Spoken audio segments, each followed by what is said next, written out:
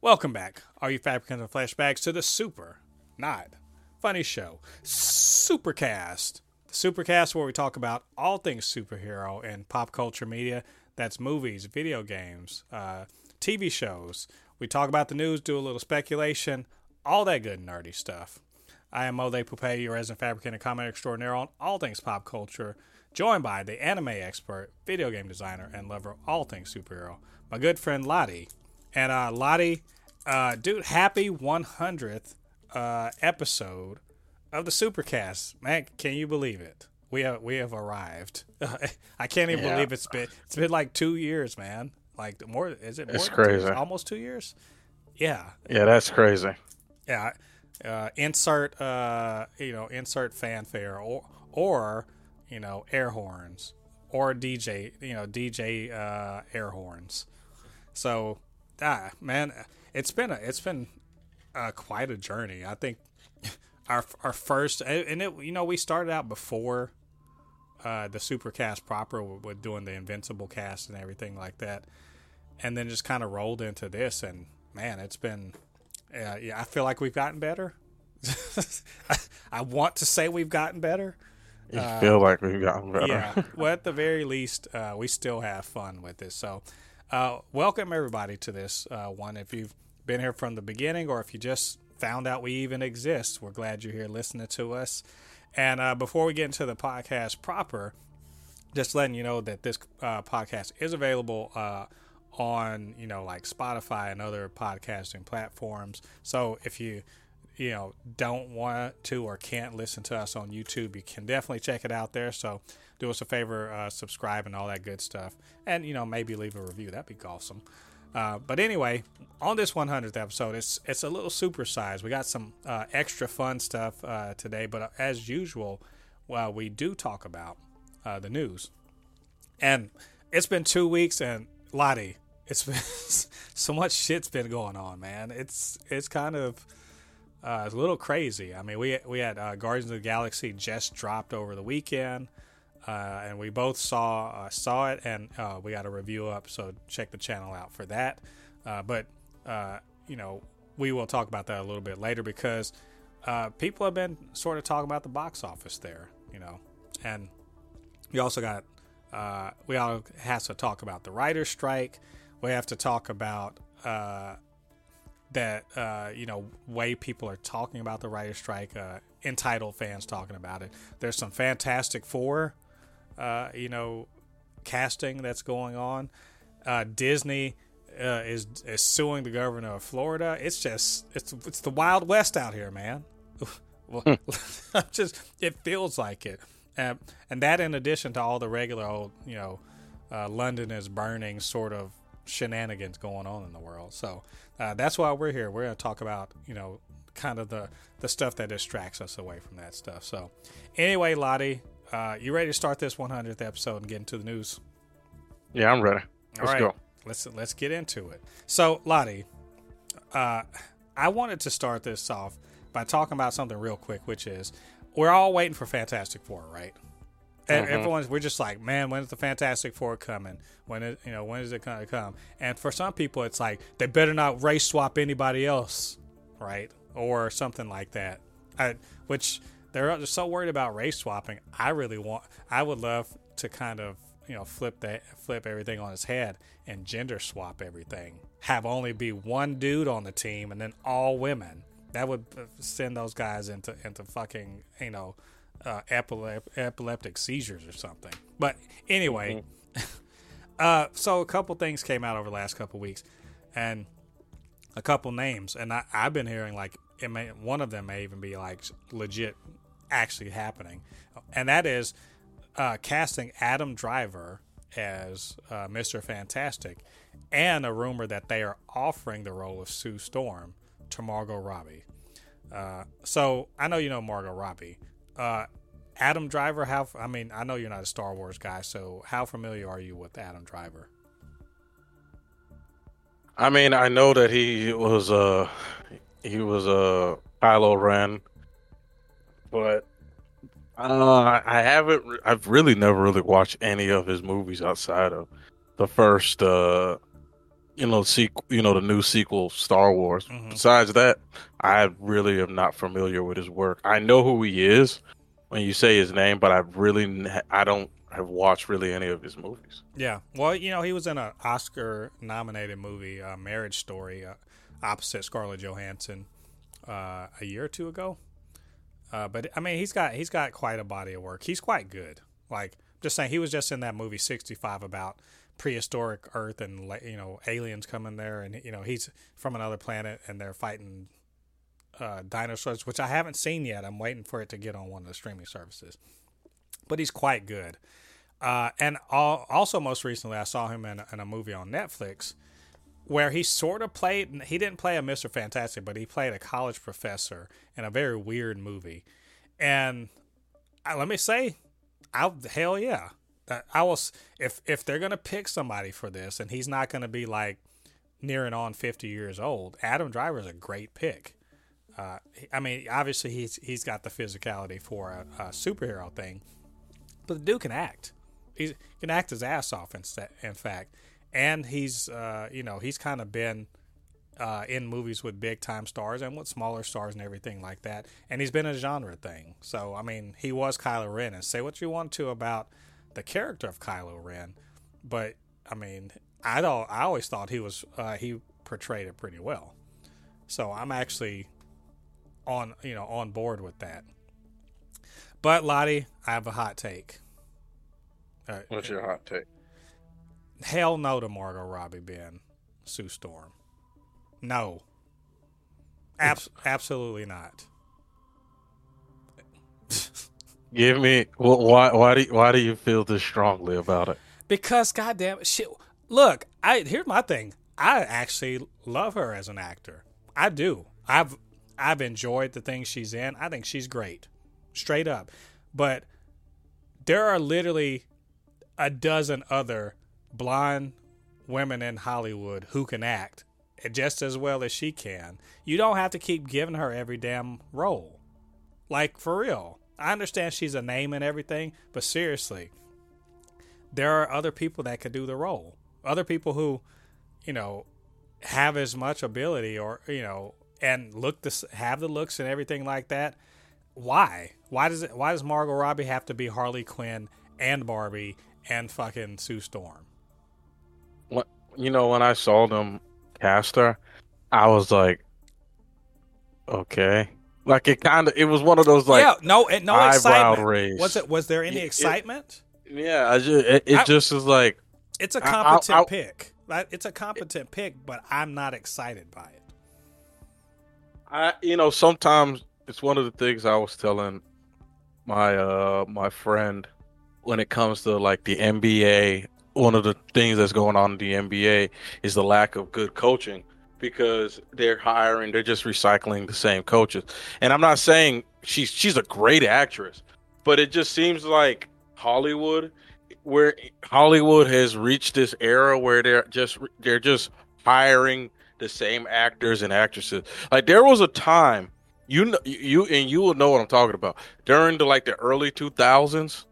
I won't say late 2000s, early 2010s, everybody had their own series, and they were not getting hired to another series. Like if you were hired by Marvel, you were not being hired by DC, and it wasn't because they were arch rivals. It's just they wanted to use a different acting pool.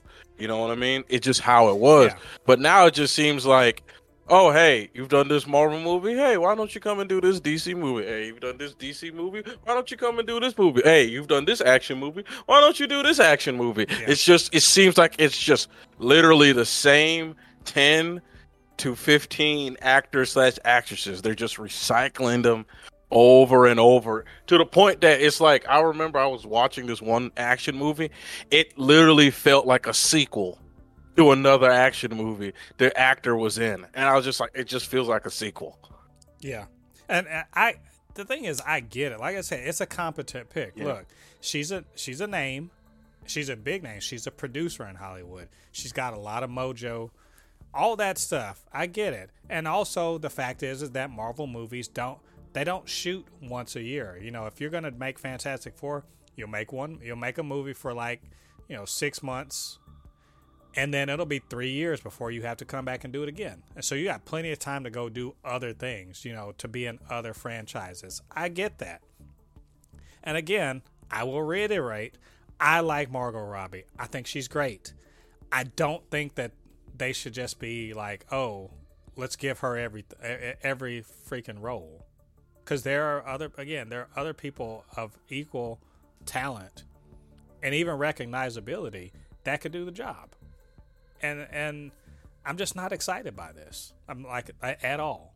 And when I think Sue Storm, Margot Robbie's face, and her, it was not what I was thinking of, and that's my expectations. I get that, but I'm just not on board with it right now. And I could be wrong, and she could be perfect, but give somebody else a shot. I can think of at least one other person from Australia who looks almost just like her, which her name is Samara Weaving, and she could do the job just as well because she's really good, actually. Samara Weaving that's Hugo Weaving's niece, I believe. She's very good, and she's blonde too, and she's athletic and all that other. She could do it. So anyway, we'll see what's actually going on. If any of this is true, I have a feeling we're going to be finding out at least by Comic-Con later on in the year. So we'll let you guys know about any of that news once it's confirmed. So before we get into like the big issues, I want to talk about, we got a couple trash takes. We on the Supercast, we keep our ear to the ground, or in this case to social media, to check out what some fans or even some celebrities or other people in the industry are saying that is just bullshit, like straight up bullshit takes. And we got a couple real good ones this week, Lottie. It never fails to amaze me how self-centered and myopic and just dumb some of these things are. And that's pretty much everything encapsulating this one tweet from some no name named Brad Trommel on Twitter. And it's about the writer's strike, which we are going to talk about later. But as you know, the writers are striking over compensation with the Producers Guild. And that means that a lot of things are starting to shut down and everything. So this motherfucker even went to the length of making a picture, making a picture, a series of pictures to go along with this. It says set us free, hashtag end union greed. And this one where I'm looking at is Spider-Man in shackles. So we're already primed for this, great thought that this person's about to have. So here, I'm going to read it. He says, I think I speak for everyone in the creative community. As an aside, no, you don't, motherfucker. Whenever anyone says that, they don't speak for everyone. Anyway, he says, I think I speak for everyone in the creative community when I say that greedy writers' profits aren't worth as much as the joy superheroes bring to the people all over the world. So WGA, end your strike now and give the MCU back to its rightful owners, the fans. Hashtag end union greed. Lottie, if you could see me right now, I'm doing the Picard facepalm because there's so much dumb in that. Lottie, what is he right? Is he wrong? How wrong is he? He's retarded. Like and I'm gonna use that word. Like that is probably one of the dumbest things I've ever heard in my life. And like, I'm happy. I mean, there are idiots that are in the comments going like, "Oh yeah, we stupidly agree," but but the majority of the people in the comment section are like, "Bro, what? Like one person said, so you care more about a character that doesn't exist in actual people?" And one guy said, okay. Whenever you make a building, I won't pay you for it. Yeah. Construction workers should work for free because the building that the people are going to live in is more important than the people that build it. It's just some stupid like one of the biggest things that I hate about social media is that it gave some of the dumbest people on this planet a platform to say stupid stuff, and they can all conjugate together with their idiocy. And you just get on Twitter just to be like, hey, let me see what my cousin or what some of these people are tweeting about. Then you see some just some dumb stuff, and it's just like people are like, yeah, bro, yeah, get rid of the writers. Freaking. There's just so many things dumb about like one of it is it's a sense of entitlement. Give the MCU back to its rightful owners. Let me clue you in, Brad Tromo. We don't own shit. Disney and DC, Disney owns the fucking MCU. They're their characters, right? We don't own a fuck thing. We are lucky we get anything from them at all. And the only reason why we get anything from them is because they expect us to shell money out. And if they want us to keep coming back, they need writers who will make good stuff. Like this. Exactly. And also, you're fucking ignorant because you don't even understand why they're striking. You think they have... He's talking about greedy writers' profits. What fucking profits? What profits? Point out to me a writer in Hollywood that all they do is write shit for TV and movies that is living in the high life in LA, one of the most expensive places in the world to live, where they have to be if they want to keep getting work. You don't know fuck thing about why they are striking. You don't understand their pay structure. You don't understand what an actual how many fucking writers there are. And not for every fucking Shonda Rhimes who makes Grey's Anatomy and get rich, there's like 1,000, 2,000 people who are just fucking scraping by. Like that's just completely foolish. You don't know what you're talking about. You feel entitled, and you think that your entitlement, your sense of entitlement, should be fed off the backs of these writers. Fuck right off. Fucking dumb. Not dumb and entitled. Those are two things that should not fucking go together. And yet, we get them in spades in the fan community. Everyone thinks that not only should they be entitled to whatever the fuck they want from the characters and the people that make these things, but also if they do shit that you don't agree with, then you should be entitled to fucking harass them too. Right? Because us fans, remember I always say, don't ever listen to us.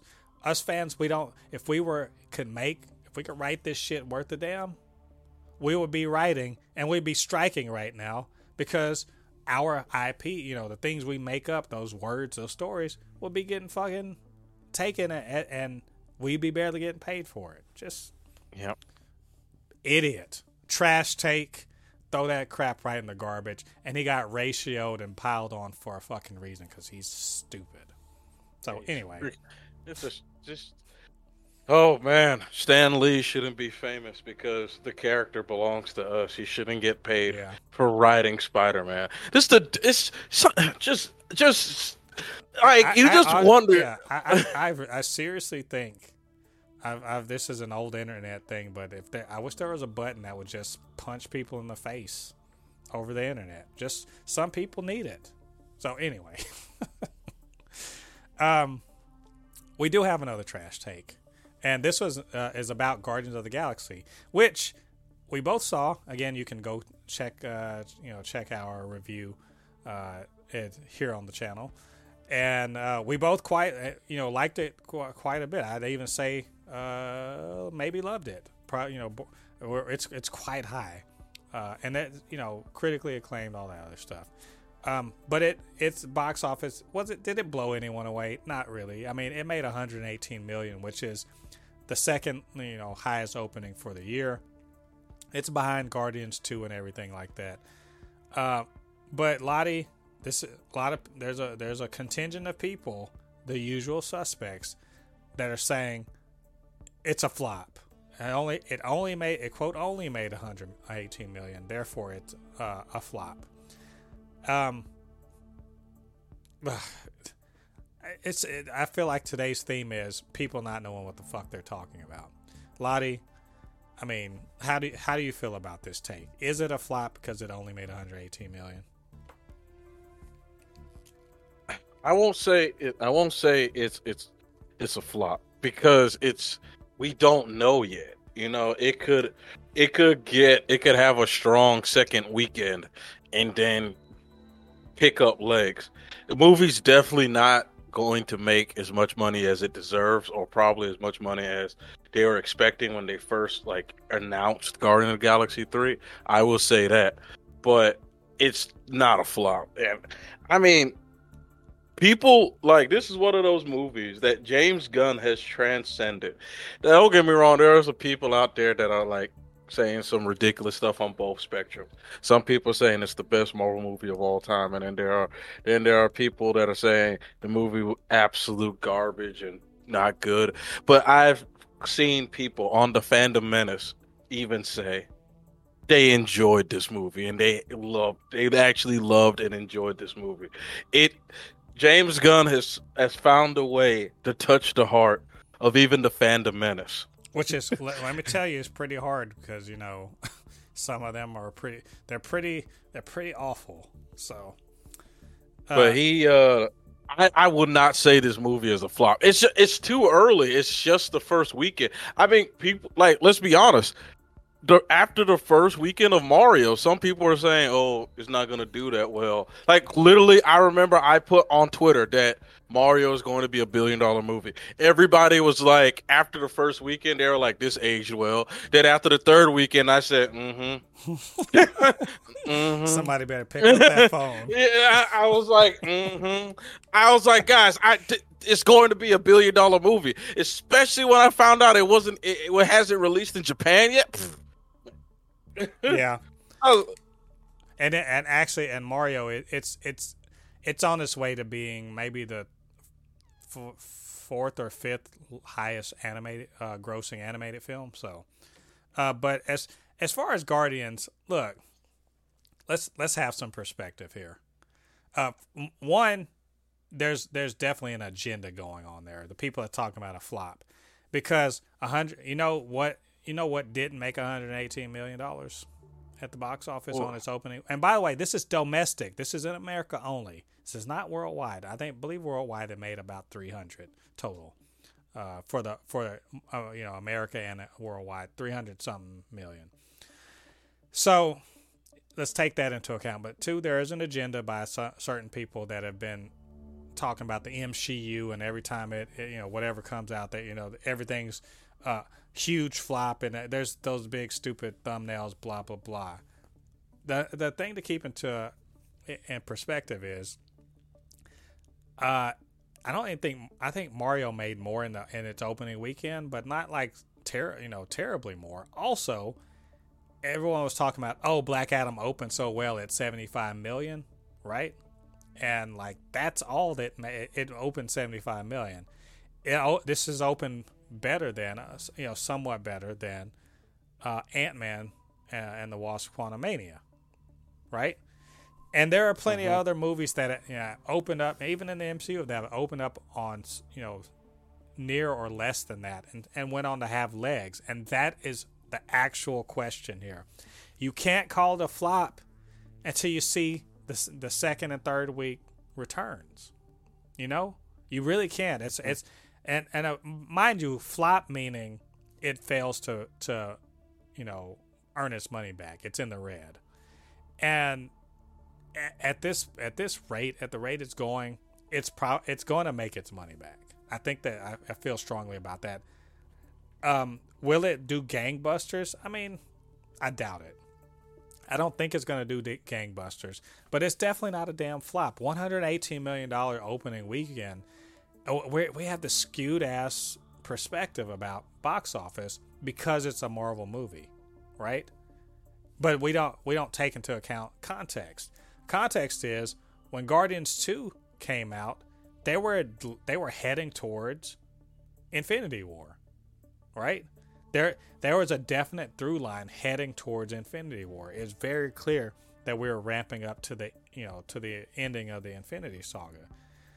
And on the other hand, Guardians 3 is sort of coming out in a lull before the storm, if you will.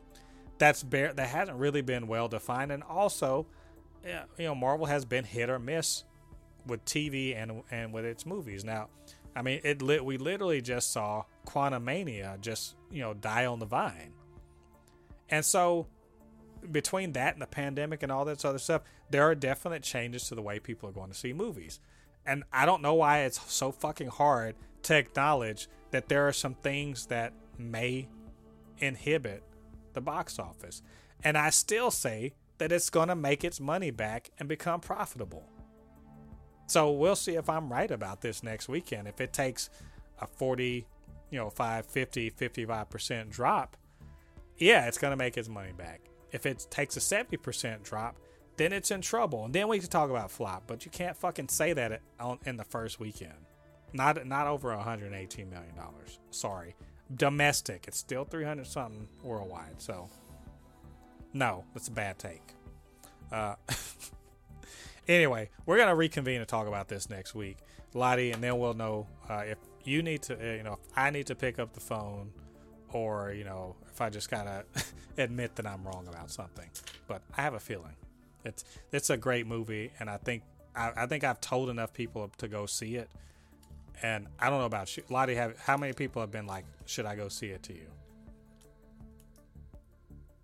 At least 5 people. Yeah, like 5 or many more than that, because the group chat, there's 4 of us in there, and I told actually 10 people. Yeah. So we're doing that thing that actually is gives a movie legs, which is tell other people you got to go see this. And it has this movie has a lot of secondhand like marketing. Like it's going to do better than what it's projecting to do, because I feel like more people who didn't go to see it the first time are going to go see it this time. And plus, also, we got to remember the movie came out on a weekend that, yes, some people would go like, oh well, some people be like, oh well, that should have helped it. Nah, it was Cinco de Mayo and graduation. Just saying, there's a lot of people not movie watching. Yeah. Well, and when we went to go see it, I mean, it's a Monday night, and it still had a pretty good crowd. I mean, we were in the biggest theater. I mean, it still had a pretty good crowd. It wasn't full up, but I mean, it's a Monday night, so I think we're gonna be surprised, and I will say this: it's gonna drop less than 60%. I believe the weekend 2 box office drop off is going to be under 60%, and if it's under 60%, that's a win. It's on its way to actually doing what it needs to. So anyway, we'll let you guys know about that next weekend when we talk about it. So enough of the easy stuff. Now it's time to talk about the real shit. And there's 2 particular things. So we're gonna address something politics related. That's right. We're gonna talk about politics, and in particular how it affects Disney. So, Lottie, we're if you guys don't know it, we talk about it sometimes, but we are in Florida, and we have an embarrassment of a fucking governor. He sucks. This is my personal opinion. I'm gonna, Lottie, I'm not gonna put words in your mouth, but DeSantis, he sucks. But people around here like him, so he just kind of does whatever the fuck he wants. We kind of live in a state that is essentially, it's essentially run by one party, and they do whatever the hell they want, and whatever the hell they want seems to be a whole lot of culture war bullshit. I will argue, highly argue, that this is like, I would even say this is the Republican Party. This is something completely else. Like, I know quite a few Republicans that do not like DeSantis, and Republicans that are not in Florida. I will say this is like almost, it's like DeSantis has almost made his own. Like, it's like super, like ultra right. You Well, know what I mean? the thing is he is doing what a lot of Republicans across the country that are in have the reins of power are doing. You know, they're doing what, you know, I guess Democrats never have the fucking balls to do, which is we're in charge, so we're just gonna fucking do whatever, and you know, and we're gonna gin our base up and we're gonna do whatever. So that's what they're kind of doing here in the state of Florida. It's annoying, and we try to ignore it day by day, but it's pretty hard to fucking ignore the fact that DeSantis has the hill he's decided to die on is you know, trying to rein in Disney, and that's a fuck. And let me say, the reining in it's not on anything like substantial, like business related. You know, not on anything substantial about how they pay their you know, their people or benefits or how any of that stuff. That's none of that stuff is what's happened. They're reining them in because they had the nerve to say something about a culture war issue. You know, they had a bill that was a culture war related. You know, and the former CEO was like, we don't support that, and they withdrew some monetary support to Republicans. And so DeSantis' whole thing is to kind of like punish them for that and to kind of show that he's the boss. And this is a big thing for him politically, to show that he can like just be an authoritarian and do whatever the hell and just like score W's for Republicans on culture war shit. And so he's been doing that, you know, the whole thing with the special district and, you know, dismantling that, specifically writing laws to target that special district and just, you know, trying to intimidate Disney into shutting up and continuing to give them money, which, by the way, I bet you Disney is going to continue to give money, just maybe not to DeSantis, because I don't know, Lottie, I feel like maybe he's like the bully on the yard who's, you know, he picked the wrong person. You know, he picked the wrong person, and now he realized, oh, I actually have to fight this person. You know, and so that's what and to that point, Disney was like, okay, cool. There's, you know, they just passed this bill is very specifically about Disney, and Disney was like, okay, cool. We'll see you in court. So they have sued DeSantis personally and several other people personally, especially on the new board of directors of the special district, but also the state of Florida, over targeting them over their First Amendment, their First Amendment, you know, free speech, and retaliation and all that other stuff. I mean, I'm not a lawyer, but there's some sound legal shit in there. Lottie. Now, I've heard a lot of people be like, "Oh, the mouse is kicking his ass," and I'm like, I don't know if I see that yet, but one difference between Disney and you or me is that Disney is rich. Disney has a lot of money, and they have some of the best lawyers in the world. So, Lottie, I mean, what's your take on this? And I mean, do you see the way this is? How do you see this playing out? You know, all the way around. Like, is Disney going to win? Is DeSantis going to win? Are they just going to like agree to disagree and like kind of swear everything off? What do you think? I think it's going to end up as an agree to disagree. But I've been saying this for a while that DeSantis has decided to post himself up on a hill that he is we're slowly but surely watching him die on. You know, he's losing supporters left and right. He has. I mean, he could pass laws right now because, like I said, he's Republican, and Republicans usually stick together. But at the end of the day, a lot of these Republicans, when it's time for him to be out of that governor thing, they gonna leave him because we're slowly but surely watching him die on the little hill Well, he's trying to be president. I mean, let's be clear. And it's not gonna happen. It's not gonna happen. He's trying to out Trump. He's trying to be president. And it's the thing is that it's. I honestly, can I be clear here? I think it was kind of smart. I'm not gonna lie. Look at the situation and consider what's actually happening. This is a guy, like, he's got, it's pretty clear from the last legislative session. Again, this is inside politics, whatever. Just take my word for it. In the last legislative session, he pretty much showed that if he wants something, he'll get it from the legislature. And so in this one, in the one that just ended, he got what he wanted from them, which is a platform to show that he could out-Trump Trump, that he could be the biggest, loudest bully, and that he would bring to heel any corporation that felt like that they could say anything that was contrary to what the Republican, party is pushing. And, they're pushing culture war bullshit. And so, that was his thing. And in a way it works. He's got a platform and everything, but it causes some sort of trepidation from other Republicans who are like, is this the thing to do? Even Trump is just getting on his ass about it, right? Yeah. But on the other hand, all these people that are like, they're like, oh, Disney's going to kick his ass and everything, and they're just going to leave the state. No. Absolutely not.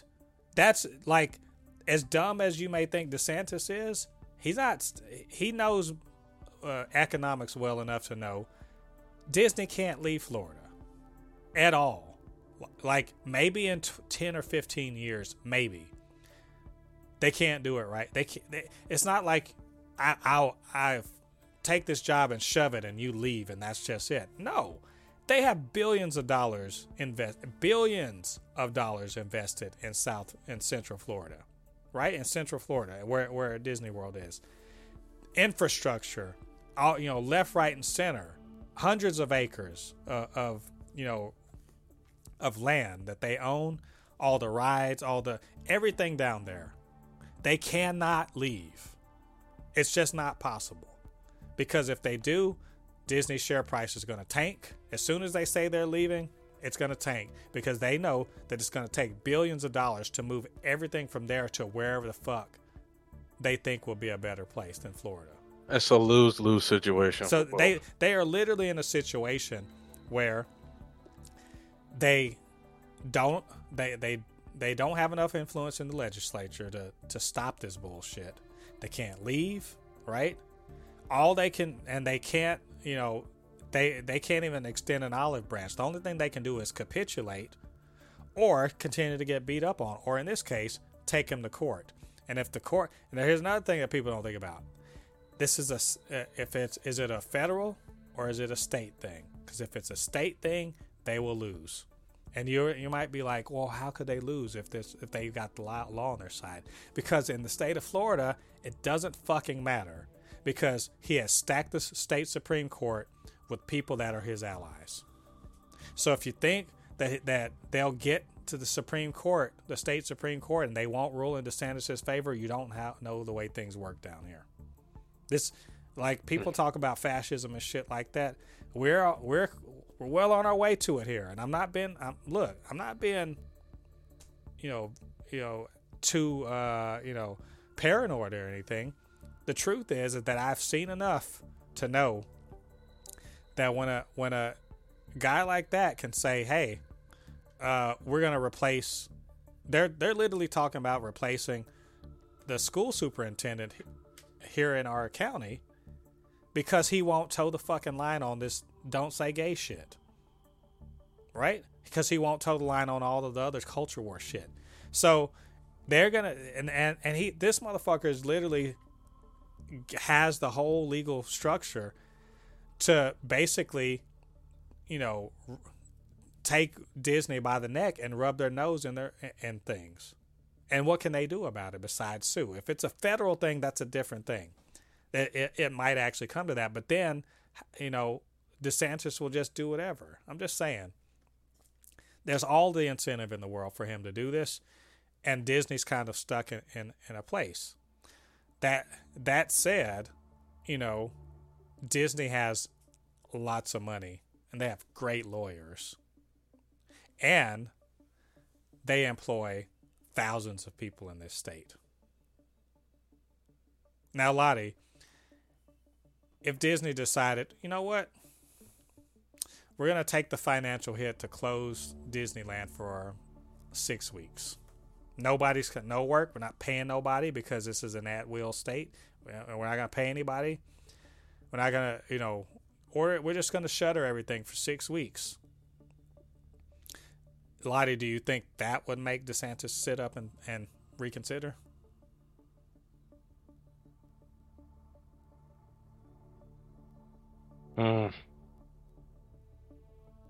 Part of me wants to say no, because I don't think part of him, I think he's ready to take this.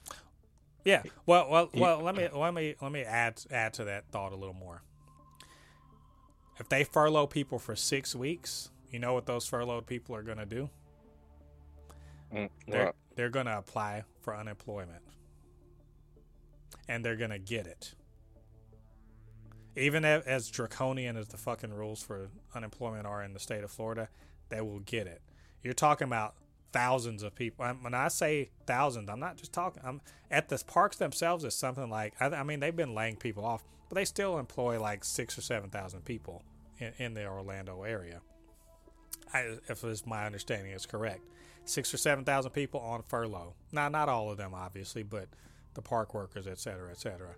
That's a huge, like, Orlando, between Disney and like all of the other theme parks, that's Orlando's lifeblood. There's literally nothing else in Orlando except servicing that shit, and servicing the people that service that shit. So it's that's a possibility that they could do work stoppage, essentially go on strike, if you will, and interrupt the economy of Central Florida. Now, with that context, I'm not saying they'll do it, but it's like DeSantis sees this as a winning thing, but that's because he hasn't been hurt yet. So I'm just saying, if they did do that, is DeSantis done? No, I don't think so. I mean, it won't look good, but I don't think it will. It will really, truly make it will end it. It will end this. I think he'll be just fine. Yeah. No, I think. I tend to think that because he's still governor. He's governor for 2 more years. But are his presidential aspirations done?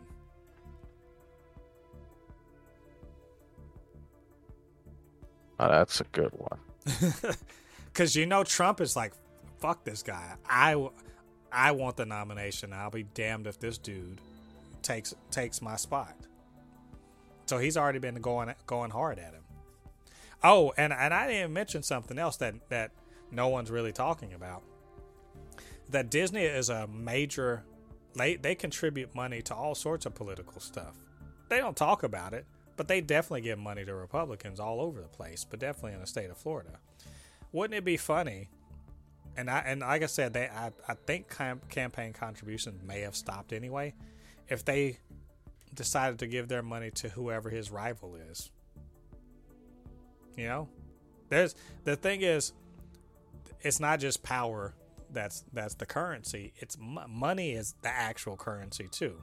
I won't talk about corruption and all that other shit, but the truth is that money is how you get elected or reelected or whatever.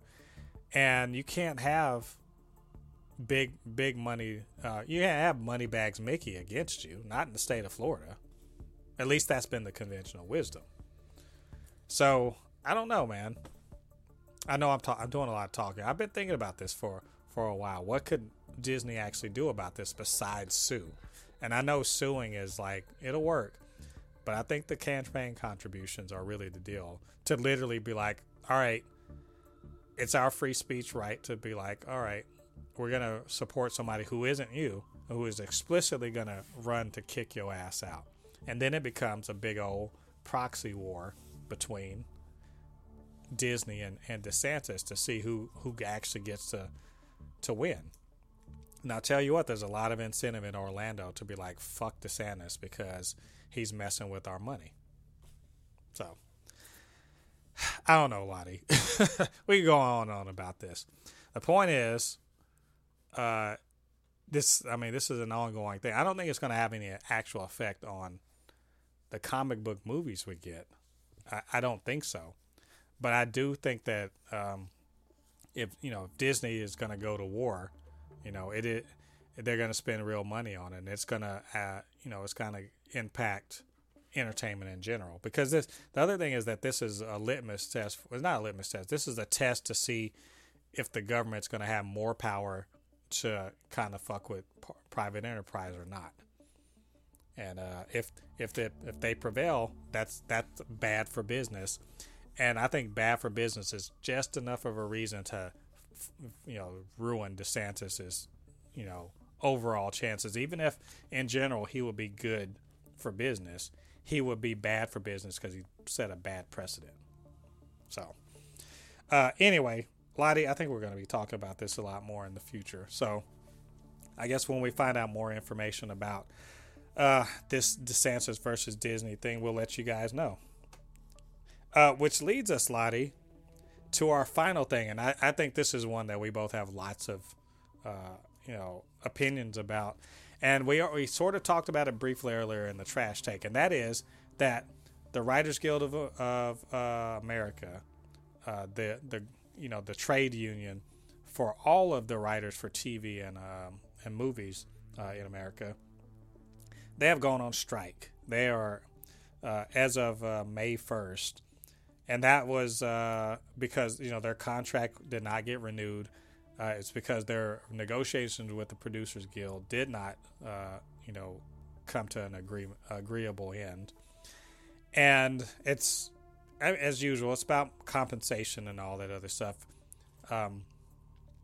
And the use of other than a number of things. Mainly it's compensation, residuals related to streaming, the changing business model in TV and movies, and also the use of AI for writing.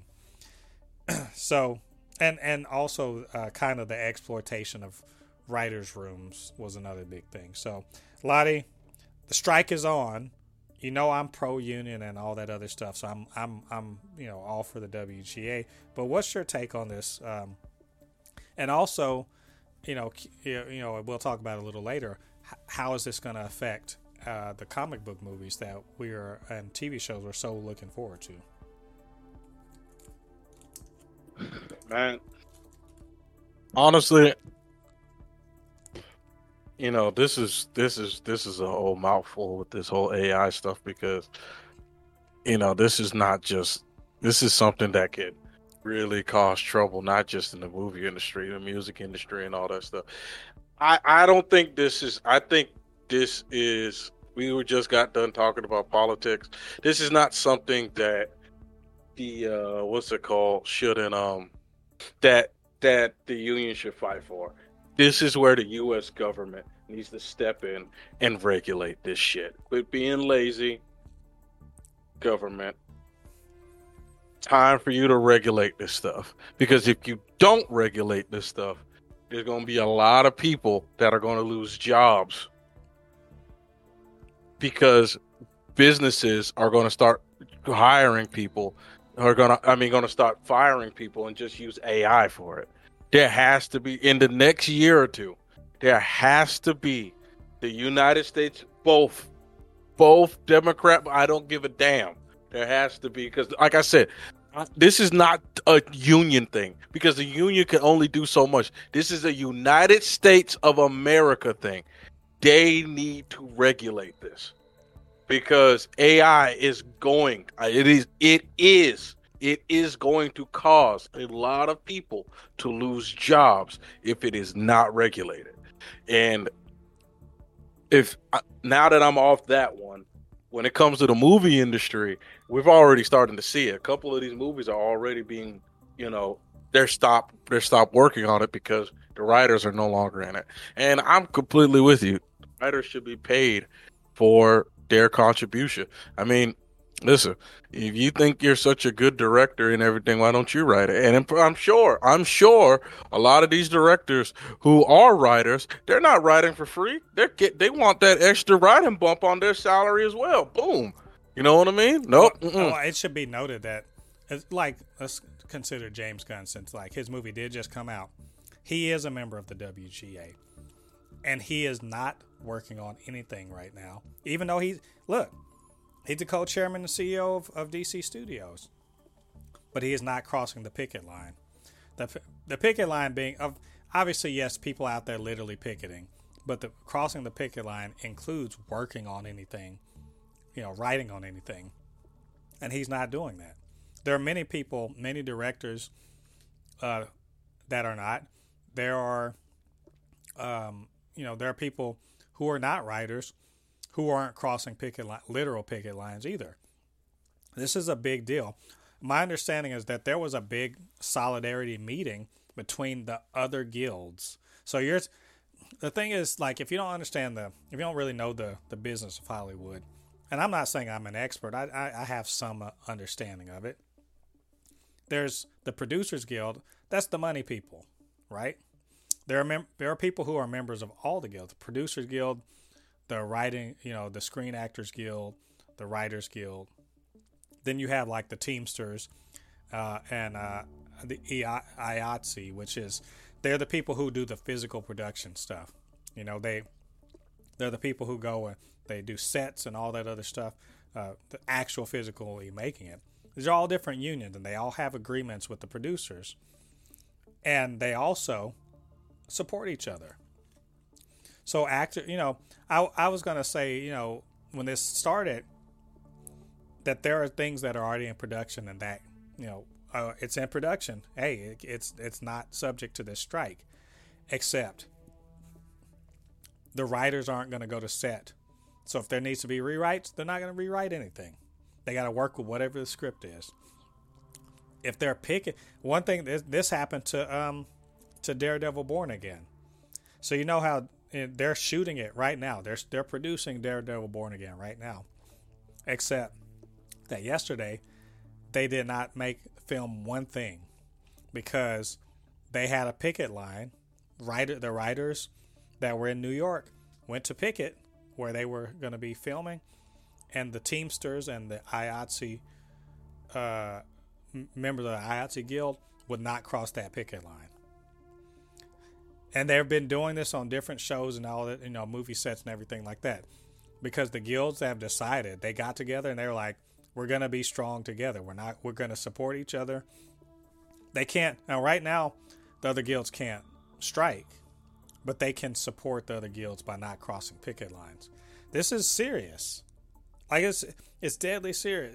And I don't mean deadly, but like it's dead serious, because yes, if we're going to talk like that idiot in the trash take, it's all about us consumers. I want my movies. I want my TV shows. How dare you keep them away from me, right? But if we're talking about it from the perspective of a writer, they have seen their average salary go down 4%, if I'm understanding it correctly, in the last 10 years.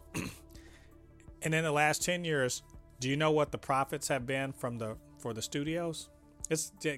Lottie, just guess. Give me a number. How much has it changed? A lot. I mean, just you can throw any number out.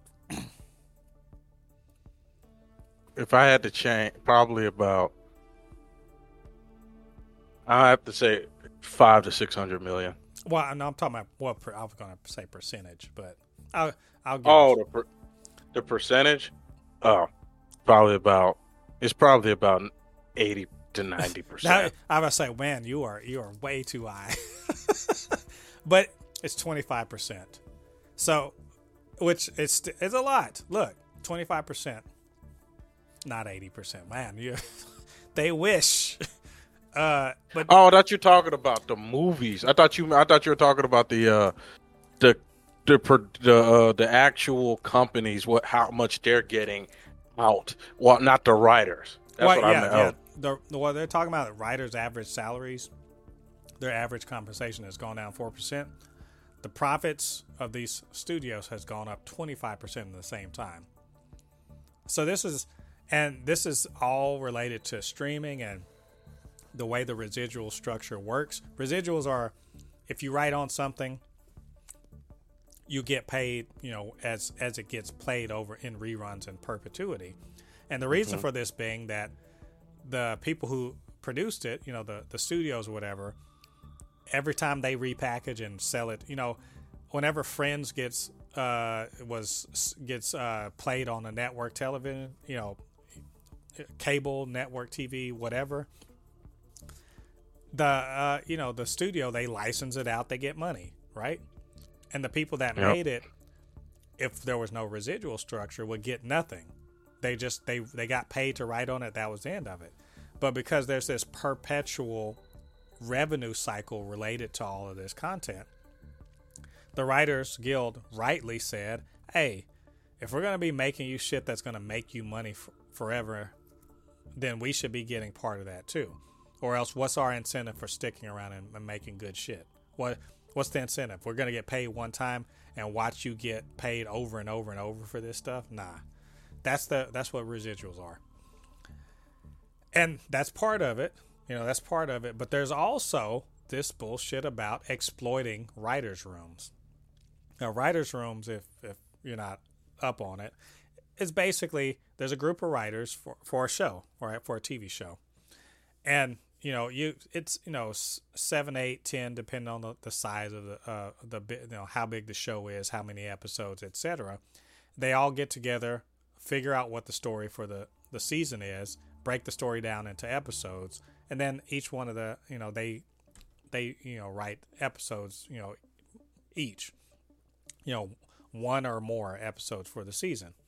Now, part of the reason why the compensation has gone down is because when you watch streaming shows, how many episodes are generally in a streaming season? Like 8. 8, yeah. 10, maybe 12 or 13. When you watch the network TV show, how many episodes are generally in a season? Like 18, 20, 22, something like that, maybe 24, 25. And so one of them is a job as a part of the writer's room that will take a year. That will take the better part of a year to do. Another one is one that takes something to the tune of 6 to 8 weeks. Then what are you doing? There's clauses that keep you bound to that show even though you're not working for most of the year. Right? Yeah. And another problem they have is that the networks, not the networks, but the studios are doing these things called mini writer rooms where they haven't even greenlit a show. Haven't greenlit it.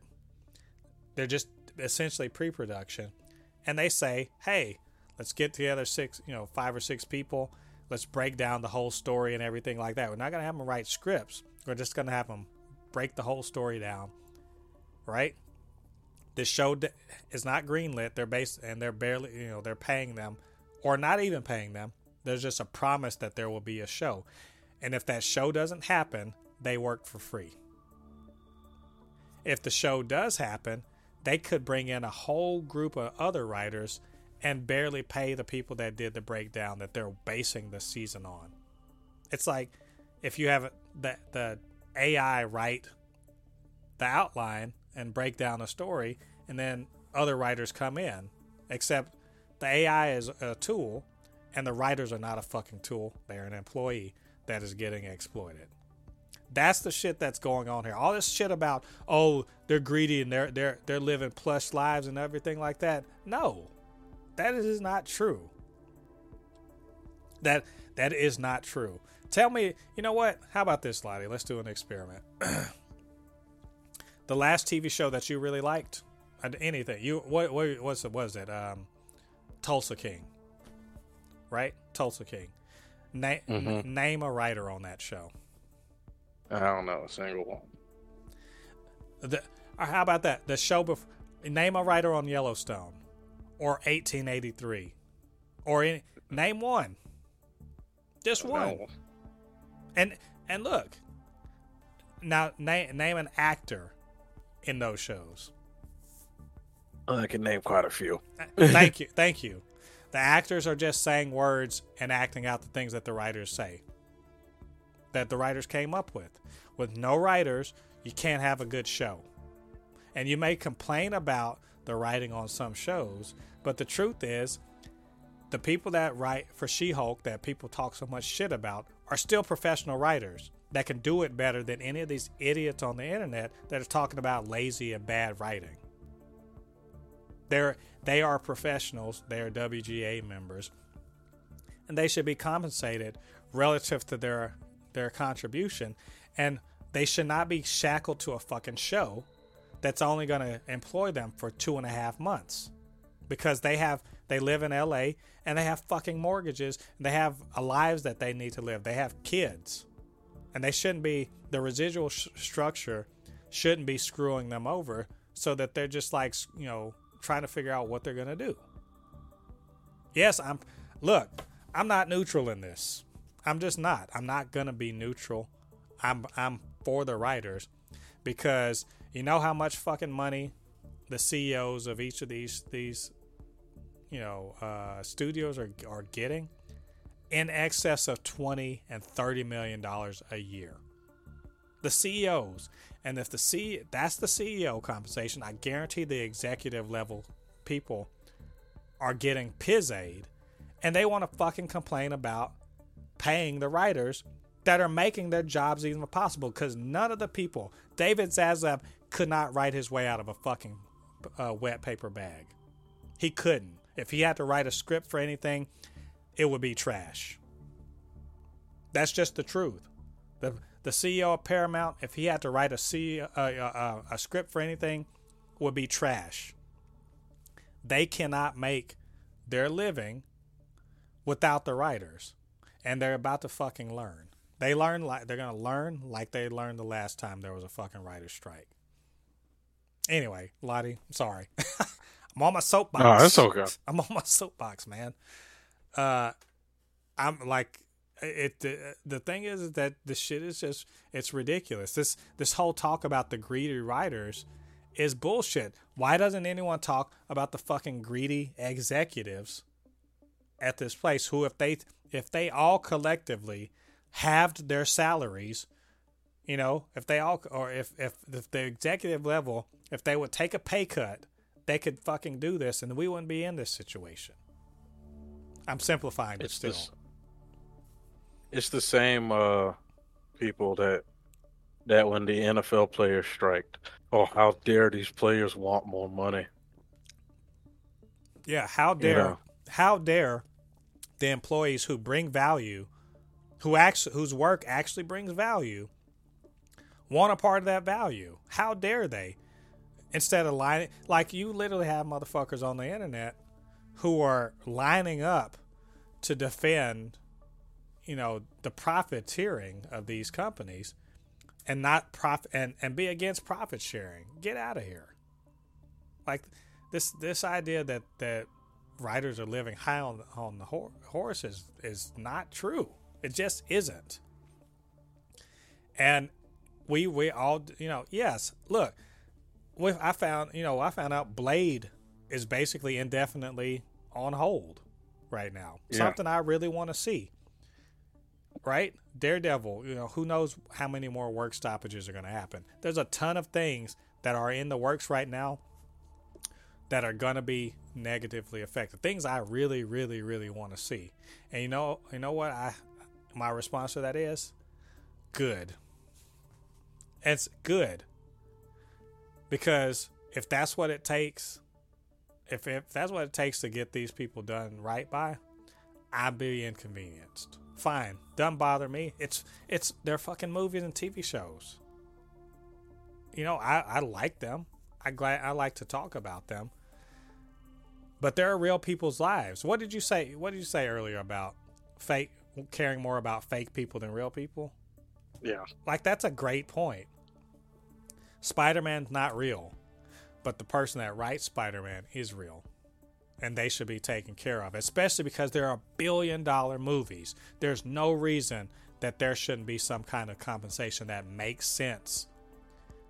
You know, it makes $1 billion. The writers should be making good. What did I say before when we were talking about stuff like about Marvel must pay? All they have to say is, hey, this Spider-Man No Way Home made 1.6 billion or 1 point whatever billion dollars. Cool. How about we break you off with $1 million? Does that change the profitability of that? Not really. What if they said, hey, 500 grand, here you go, dog. That's a huge thing to that writer, right? Or even the comic creator, the people. That's a huge thing to them. But $500,000, they fucking waste that. Like just whatever. It's a write-off. Like why do we have to have these conversations when it's pretty clear that they could afford to break people off and still make money? I have the answer to that, by the way. But anyway, Lottie, I don't know. Like I said, I'm on a roll right now. Yeah, I pretty much said out, what I had to say earlier when we did that trash take. Yeah, they need to pay. They just pay them. It's not that hard. The reason, and it's not, it's money, yes, but it revolves back around to who has the money, and the reason why this bullshit happens and always happens is because the investors are fucking villainous, and by that I mean the stockholders of Disney, stockholders of Paramount, NBC Universal, etc., they want their money. And one of the favorite ways they, because that price, stock price goes up, stock price goes down, whatever. When they see the executive class doing things that hurt the workers, they're happy for it. Laying off people, cool. Freezing salaries, cool. Having a pay structure that pays people as little as possible, awesome. Stock price goes up. Even in the midst of all of this, how are stock prices doing? I mean, I'm not sure exactly, but they're holding the line, and they're happy with that because ultimately they don't want money to go to the workers. They want money to go to themselves, and they don't want the workers to be compensated better. They want them to be happy with whatever they get, so that their stock can be worth more, so they can get pizzade. It goes straight back to that. This goes back to the playing for trying to make the investors happy. Trying to make that stock price look good. All of that stuff, and as a result, we're going to have a work stoppage for who knows how long. And I say, good. Let's make it fucking hurt until they realize, like, hey, we're going to stand strong. And if you guys want to just turn your shit into reality TV central, good luck with that. So, anyway. I got to stop talking. I've got to. I'm going to go on and on and on. But this looks like it's going to be going on for a while, and Lottie, we're going to start feeling the pain, I suppose, towards the end of the year. So we'll see. But anyway, we'll let you guys know more about the strike as it continues. So anyway, that's all of our news for this last couple of weeks. But maybe we missed something. Probably we missed something, or you got some strong. Or, some opinions about what we had to say. Whatever the case may be, get down to the comment section, leave your thoughts there. And, of course, you can always hit us up, supernotfunnyshow@gmail.com or @supernotfunny1 on Twitter. Well, all right, Lottie, there's a lot of nerd speculation, nerd fights, debates going on in nerd circles. And I think one of the ones, I don't think we've ever really talked about this before, and so I thought it'd be fun if we would play something called Who Played It Best. It's kind of like a play on that, like Who Wore It Best. Whenever you see on the red carpet, people are wearing different clothes, the similar dress or whatever. Who wore it best? In this case, who played a comic book character best in movies? The movies that we've gotten over the last 20 odd years. So Lottie, as always, these are definitive, absolutely, and can't be disputed. Recommendations about who did this best. If you heard it from anyone else that said otherwise, they're wrong. Disregard them forever. Right? Am I right, Lottie? Yes. So we're gonna jump into this, and there's a surprisingly long list of people who have played similar characters, and not just Batman, believe it or not, or Superman. There's just like a bunch. So this one is, I think this is a spicy one. We're going to talk about DC, the DC universe, and not the DCEU versus DC animated. Harley Quinn. Who's better, Margot Robbie or, controversially, Kaley Cuoco as the animated version of Harley Quinn? Lottie. Oh, I threw this one in on purpose because I know. See, the answer would have been, if you would have thrown in the original Harley Quinn, this would have been easy. Right. But, well, you know what? Actually, let's throw in. What's her name? Tara Strong. No, it's not Tara Strong. Is it Tara Strong? From the animated series. Oh, the one from the animated series. Right. This isn't a discussion. This is from Batman. If we're talking, series. if we're talking about the, that's not even a discussion. But if we're talking about the other two, I think, yeah. So we'll say for posterity, it's, I believe Tara Strong is the one has played her. If I'm wrong, whatever. The one that from the animated series. But from, can I tell you? I think Kaley Cuoco. I kind of want to say the same thing because we only got to see Robbie 3 times. Well, yeah, we saw and like this isn't taking anything away from her. I think she may be one of the best. She's probably one of the best things about the DCEU. Just her consistent characterization. I liked her, and I know a lot of people didn't like Birds of Prey. I thought she was a great part of that. There was a lot of fun stuff in there, and she's great in both of the Suicide Squads. Everyone's understanding of Harley Quinn is more, the normies, more or less because of her. That said, the Harley Quinn animated show is awesome, and Kaley Cuoco is great. Yes, I know we don't see her, but her voice acting is top notch. And she's got so much great material, and that character, that version of Harley Quinn is better, fight me on this, is better than the one in the DCEU. I just think that's true. So, I mean, she is a great Harley Quinn. Yeah. I think controversially, we're going to say Kaley Cuoco just edges out Margot Robbie as Harley Quinn. Let's go with the Joker. This is time for the spicy takes, because Lottie famously doesn't like the Dark Knight. So we're gonna see where this goes. Mark Hamill, Heath Ledger, and I threw in Cesar Romero just for fun. Cesar Romero, he's the one that did it from the 1960s show with Adam West. So Lottie, hot take time. Which one? Who's the best Joker? In my opinion, this isn't a fair fight. It's Mark Hamill.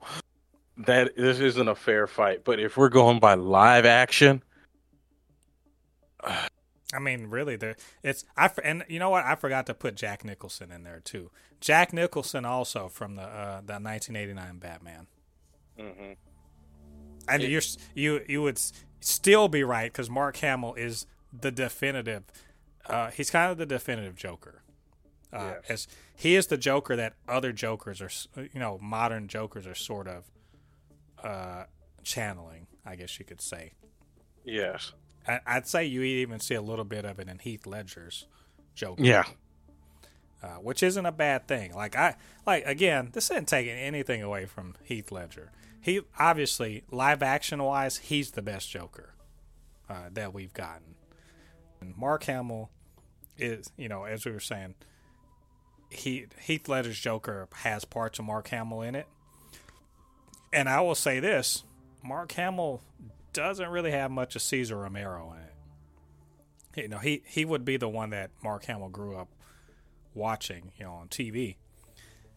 So I will, and let's not even talk about Jack Nicholson. I like Jack Nicholson's Joker, but I don't. He has a lasting impact on people of a certain age. But I mean, I always thought Heath Ledger blew him out the water, and Hamill's consistent treatment of Joker, I mean, it just wins. So there we go. Mark Hamill's the better Joker. And let's talk about DC one last time. Superman, the most, the OG, superhero. And there's been many over the years. We're going to talk about 3 of them. Sorry, George Reeve. No one really. I've never seen an episode of Superman. Well, I may have when I was a kid, but the Superman from like the 50s. So I don't remember that. So you're not in the conversation. We're going to talk about Christopher Reeves, Brandon Routh, or Henry Cavill. Lottie, out of those 3, who do you think is the better Superman? Brandon Routh is the one from the Superman Returns. Yeah.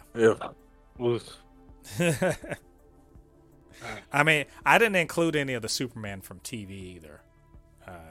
If that's the case, we have to throw in what's his name from Smallville, Tom Welling. There's hundreds of Supermans. Yeah. Let's just stick with these ones. Man, I know you want to say Cavill. It's Cavill. I loved Henry Cavill Superman. He wasn't given that great of script or much, but his portrayal when the suit was on, he played a great Superman. I didn't much care for Batman versus Superman, but his other times playing Superman, I really, really did enjoy. Right. I truly enjoyed. I just wish we could have saw Superman in all his glory, truly, but we never got to see him. But the stuff that I did see of Henry Cavill, I absolutely loved. Right. Well, I don't know if I agree with you about this one, but the thing is I don't have a huge amount of experience with Christopher Reeve. You would think at my age I've seen all of the Superman. I actually didn't. And all the ones I did see, I saw on TV, and I saw them in snippets. But Christopher Reeves, there's something about, like, is he physically as imposing as Henry Cavill? Absolutely not. He was in shape, but he looked like a dude in spandex. I'll give you that. But I think character-wise, he is the comic book Superman. Like the one that I keep saying, like, I can't wait till they do that again. I really wanted Henry Cavill to get to be that guy instead of, in a gray world with, Zack Snyder's gray ass, Snyderverse. And, I could chalk this up to, I don't know if you've seen the original Superman from back in the day or any of the 3 sequels. But having seen that, I'm just like, that's a little more like the Superman that I'm expecting from the comics. So I don't know. I think let's call this a wash. Well, you think Cavill, I think Christopher Reeves, and I suspect this is down to lack of experience with Christopher Reeves. But we'll see. Maybe we'll come back to this and we'll define it otherwise. So let's just, you know what? I'll just say Henry Cavill just for the sake of of having a definitive answer. But I think Christopher Reeves is right there. So last 2, it's still DC. Batman. Who is the definitive Batman? Lottie, this is a tough one. It's Kevin Conroy, Michael Keaton, Christian Bale, or Ben Affleck. It's Kevin Conroy. It's not. This is not hard at all. This May his soul rest in peace, and this has nothing to do with him passing away. It's Kevin Conroy. I like Michael Keaton, Kevin Conroy, but What about Christian Bale? I'm sorry, Christian Bale, you at the bottom. He's at the bottom. There's a lot of people that love Christian. I did not like Christian Bale's portrayal of Batman at all. Like there was not a single bit about his Batman I liked. I'm sorry. You guys can fight me in the comment section. Go ahead. That's my personal opinion. Did not like his Batman at all. Let her go. Poor choice of words. Where are the drugs going? What about how do you know that name? Ben Affleck. Ben Affleck is the next on the totem pole. He's bottom. He's the next person. He's the next person. He comes in resounding third place. Well, fifth place. Fourth place. I mean, Ben Affleck's Batman. I don't know why I don't know why people like his Batman so much. I think they just like it because they're Snyder stands and they just have to like everything that Snyder makes. Right. Like I'll tell you this. I actually liked him a lot in Justice League. I think his Justice League one was pretty good, but putting like some people are saying he's the best Batman ever, and I'm like, I can't follow them down there. Yeah. I'm like, especially not if Conroy's in the conversation. I do think he's better than Michael Keaton, though. I think Bale and Affleck are better than Michael Keaton. If only for the fact that in the Batman suit, Keaton is so weird. As Bruce Wayne, I think Michael Keaton is a weird incel sort of. He's a weird incel, but not toxic sort of Bruce Wayne. I don't even call it incel. He's just a weird loner one.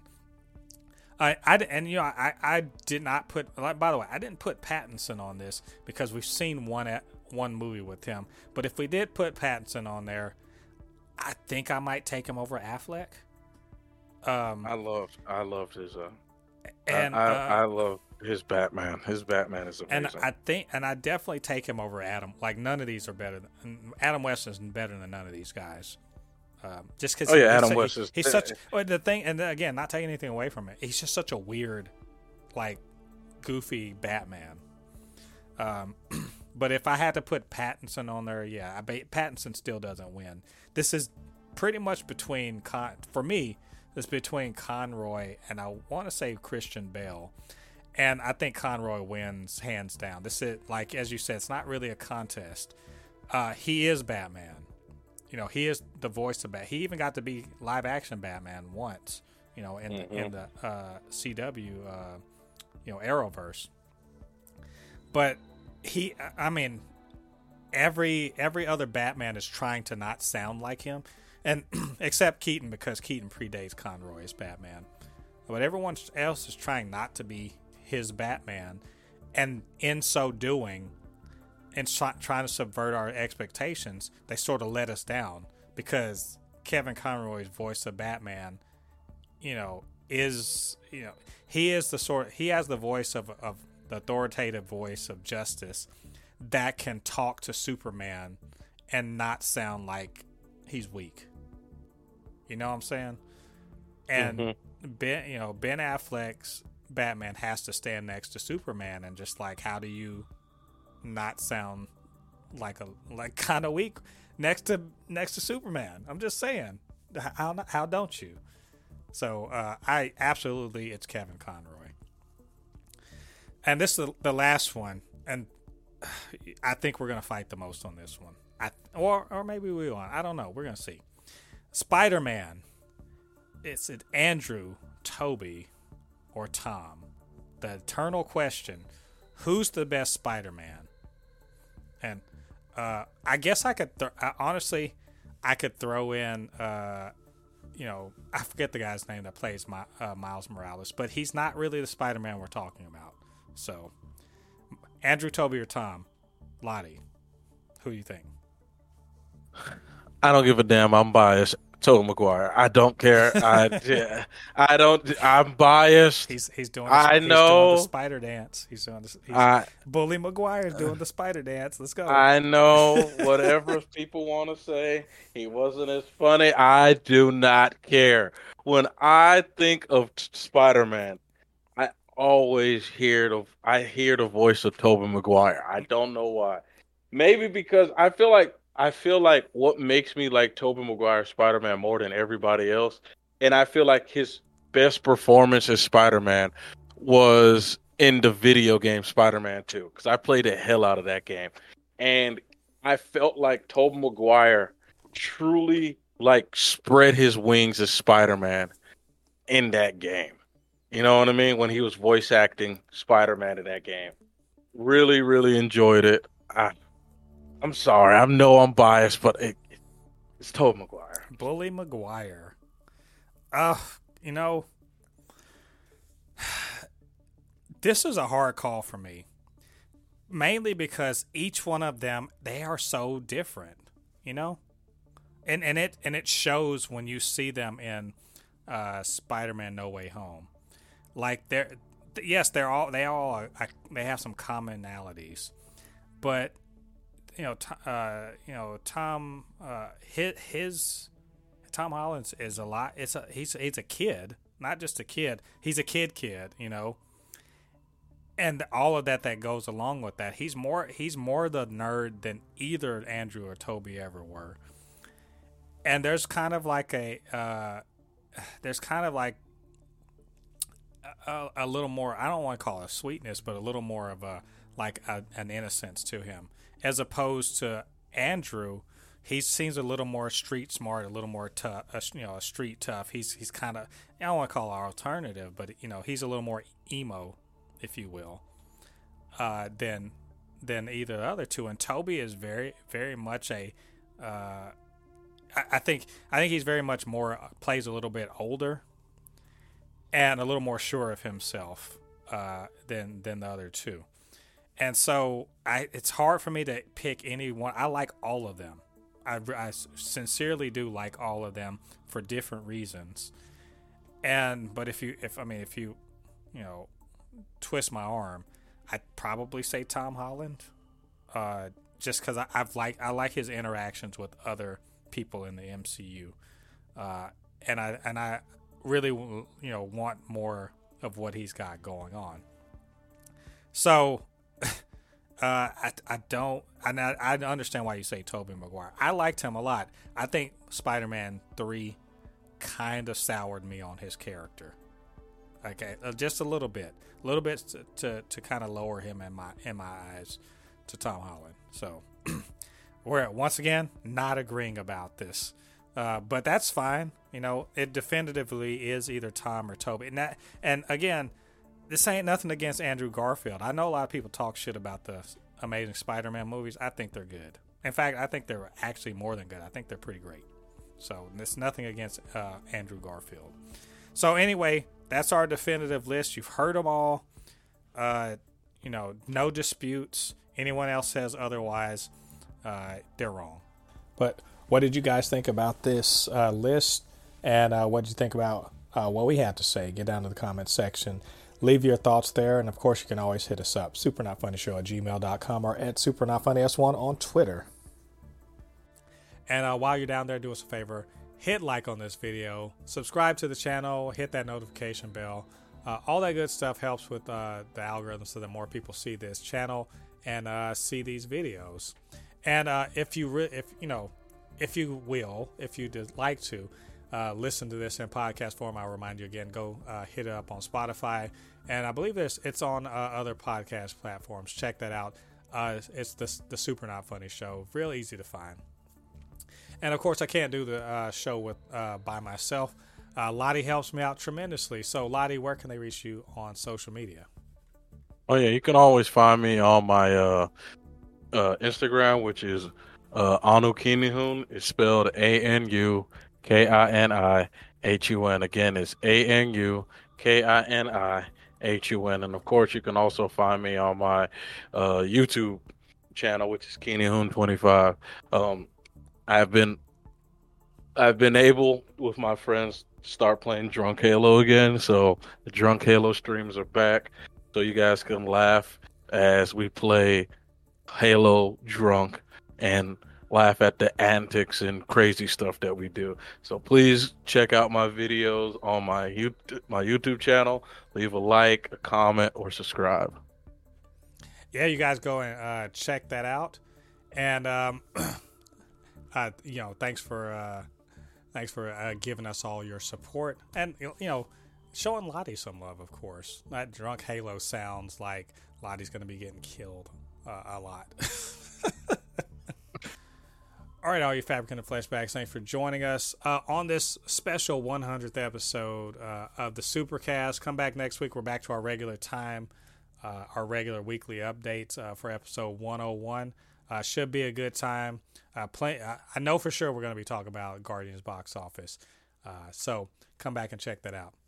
Till then, I've been Mo De Poupée, your resident fabricant and commentator extraordinaire on all things pop culture, joined by the anime expert, video game designer, and lover of all things superhero, my good friend Lottie.